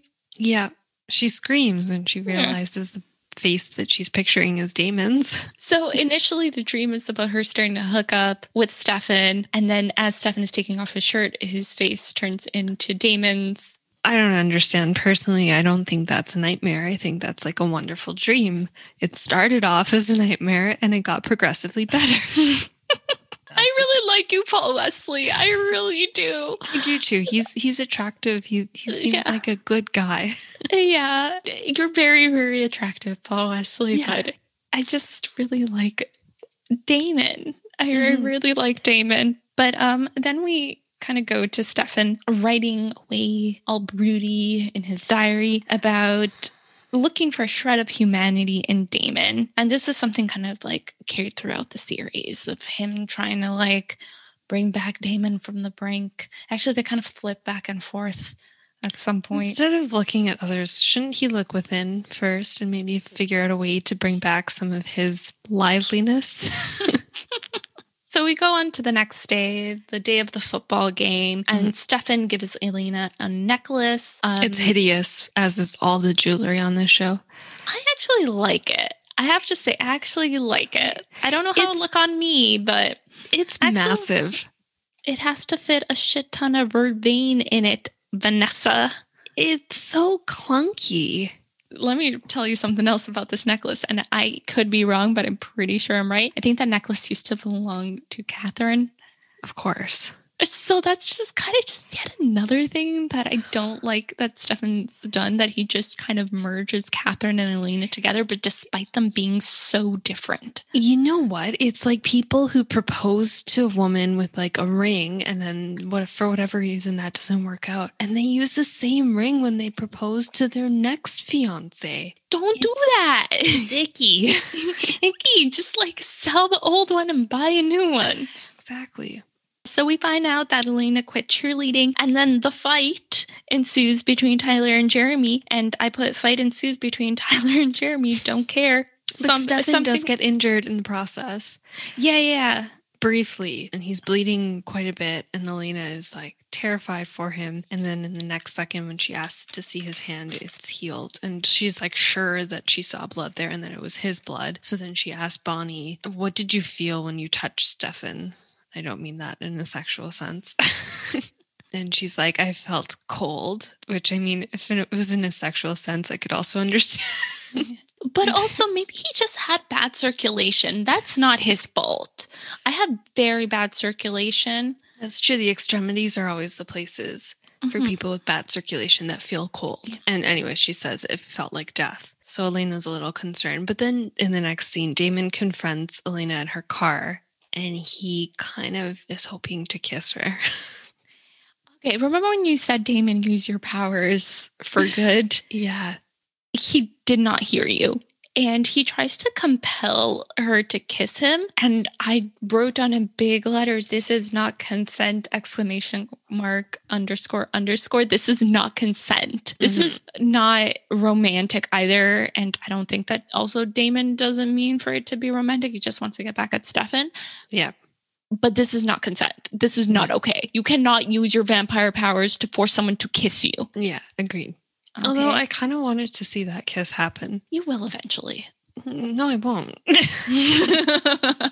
That's an evil laugh. But because she's wearing the necklace, she's able to fight off his powers. And she like slaps him and says, I'm not Catherine, which is true. So there's this plant called vervain that Stefan had placed inside the necklace. So the wearer cannot be compelled by a vampire. But there's different ways of kind of having vervain. So like a lot of people consume vervain through coffee or drink or something like that to prevent themselves from being compelled. So I think that would have been more effective.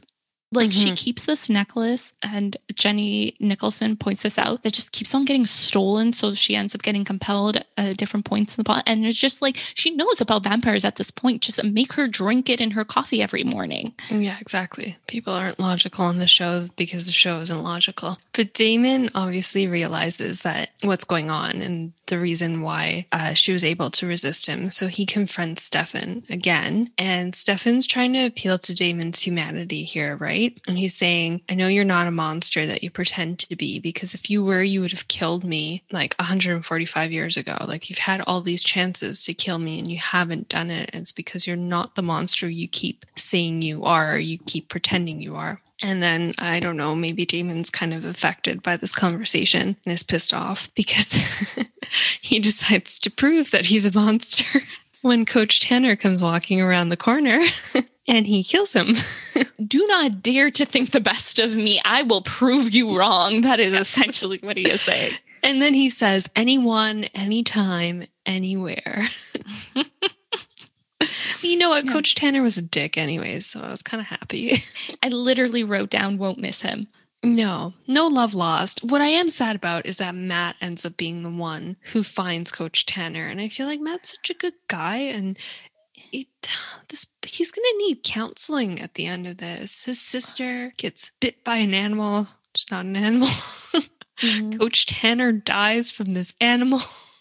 Yeah, like he had just had a moment with Stefan alone when they were walking somewhere, and it was another good guy moment. He apologizes to Stefan and says to him that there was no excuses. Yeah. Like he doesn't even give a reason for why he acted. He's like, there's just no excuse for it. Yeah. Then he goes into the locker room and he confronts his best bud. The way you're acting is not okay. He's calling out his best friend.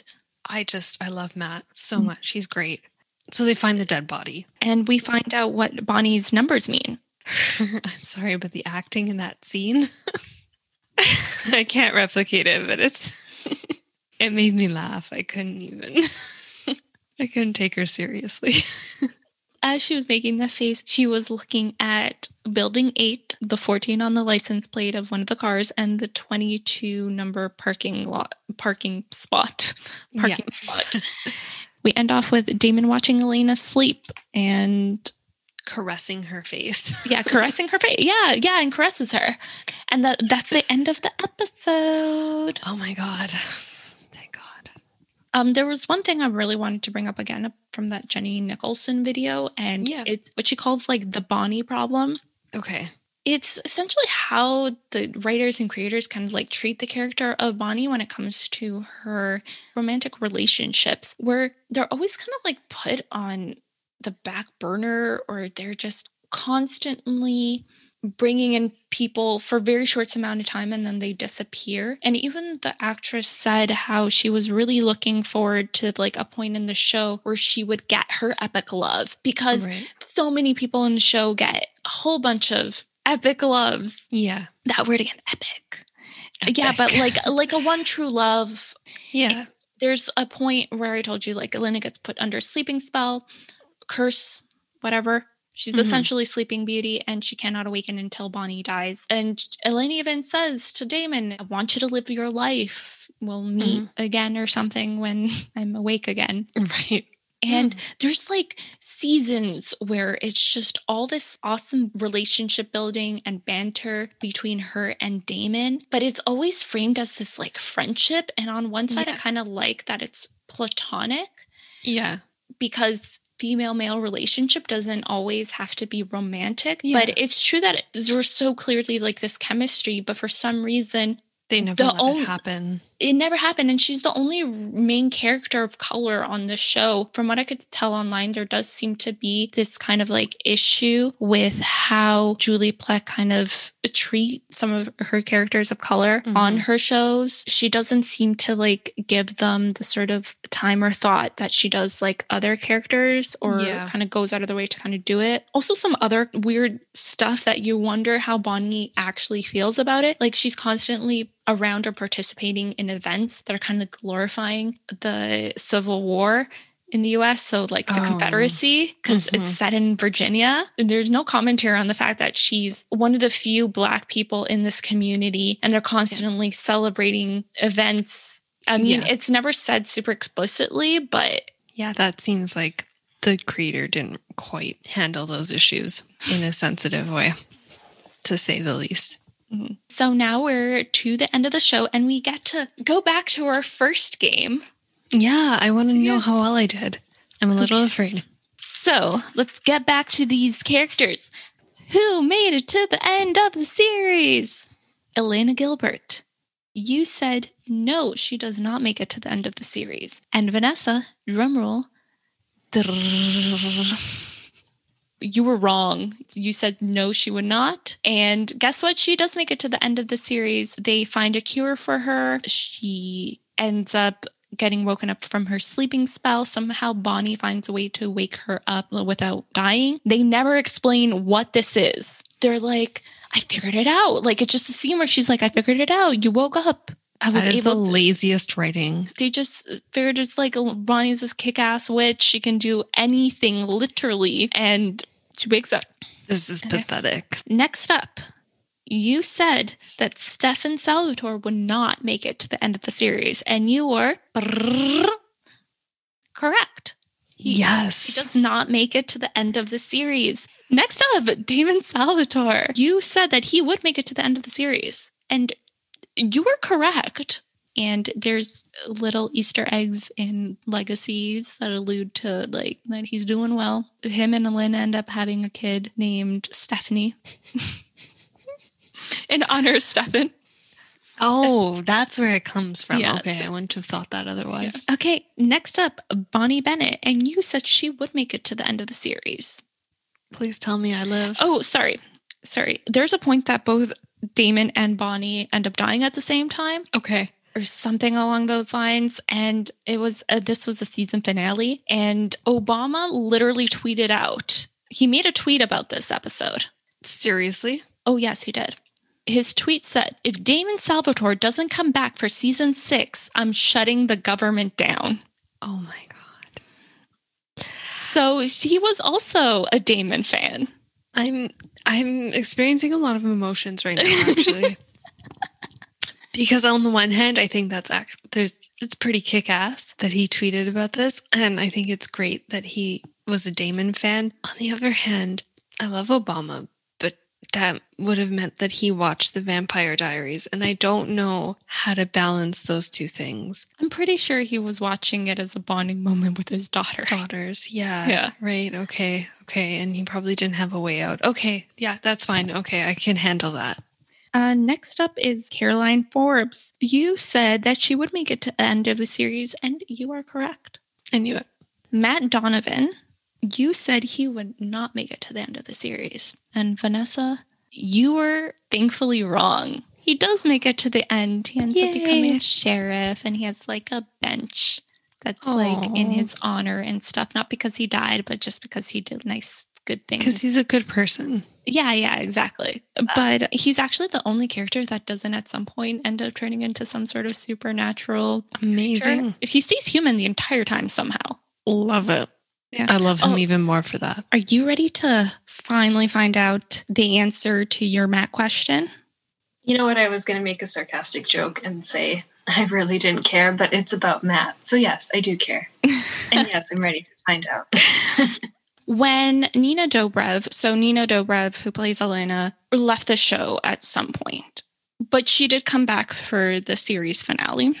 But her leaving the show did change the trajectory of where the creators thought the show was going to go.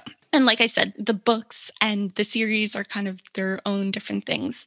The original Vampire Diaries ending to the series, what they thought it would be before Nina Dobrev left the show was that Damon and Stefan would sacrifice themselves for Elena and reside on the other side, watching Elena live her mortal life, possibly with Matt Donovan. I would have liked that ending. Yeah, I think it actually would have been like a really interesting and different type of ending, but that obviously did not happen. I have to admit, I'm still very happy with what did end up being the ending, which, spoiler alert, is Stefan ends up sacrificing himself for pretty much all of Mystic Falls, but also to save Damon. Damon then turns human, and he lives a human life with Elena, because Elena at some point got turned back into being a human. Believe me, there's just a lot of back and forth. You would think this vampire thing would be more permanent, but apparently it's not. It's more like a light switch. On and off and on and off. Or in the Vampire Diaries terms, a humanity switch, because you can just turn that thing on and off and on and off, and you can just get forgiven for all the people that you murdered somewhere in between those switching. I'm pretty sure psychologists have a clinical term for that. I'm sure they do, but do they specialize in vampirism? I don't think so. No, because psychologists work with real live people and actual problems. You know what? I think the constant animal attacks and deaths, everyone cannot see the gestures I'm making right now. There's quotation marks. Yeah. I think that is a real problem for them, Vanessa, and I find it very sad that you would belittle their issues. Yeah, so Tyler Lockwood, you said he would make it to the end of the series. Oh, you were wrong. Interesting. Yeah. Okay. Yeah, he ends up dying at some point. Can't remember when. It doesn't matter. We don't care about him. And lastly, Jeremy Gilbert. And you said, yes, he would make it to the end of the series.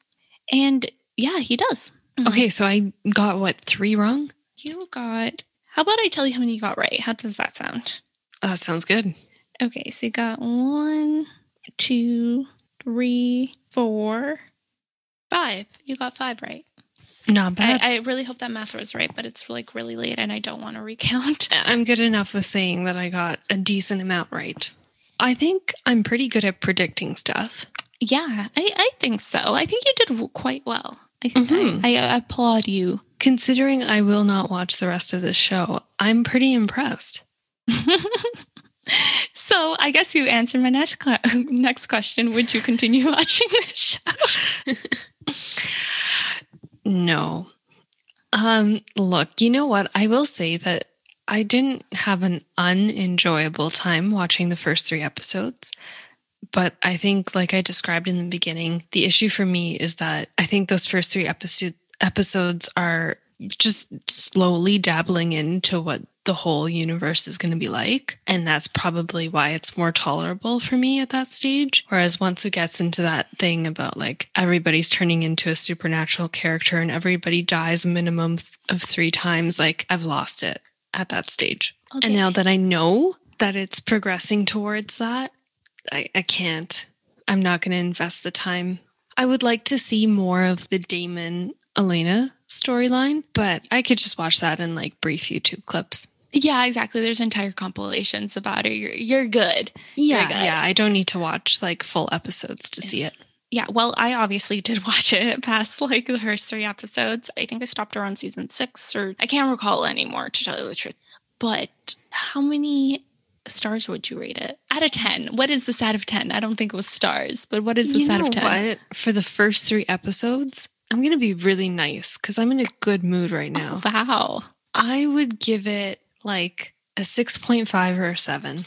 Oh, wow. Yeah. I am actually quite surprised. I would actually give it a 7.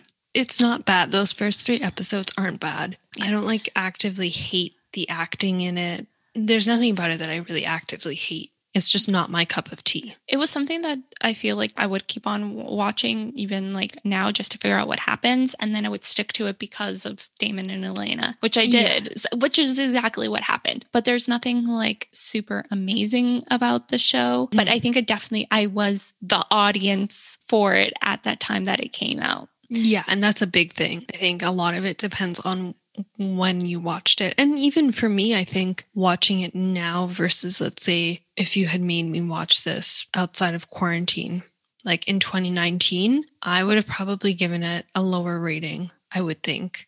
But now, given everything that's happening, it's the kind of mindless television that you just sort of appreciate that much more because everything else is a shit show. So I think this is the time. I'm so happy. Where you tell me what I'm going to be watching next week. Mm-hmm, mm-hmm. This is the most power that I'm going to have all of this week.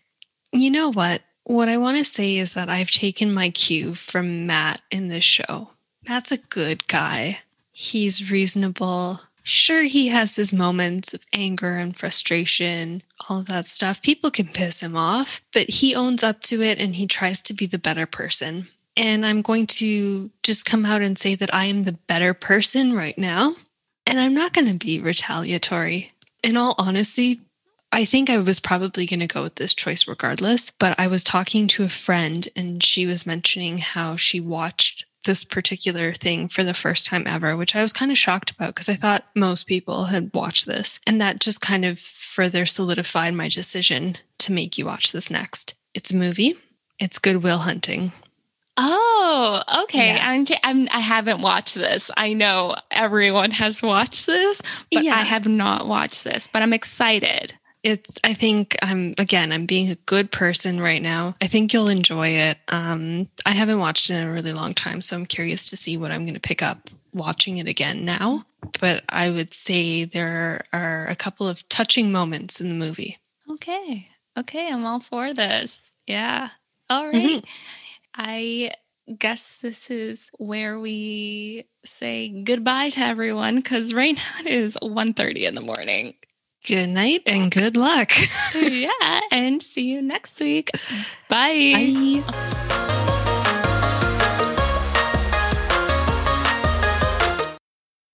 And we're recording because I want to put this clip at the beginning and it goes like, previously on I Made Her Watch.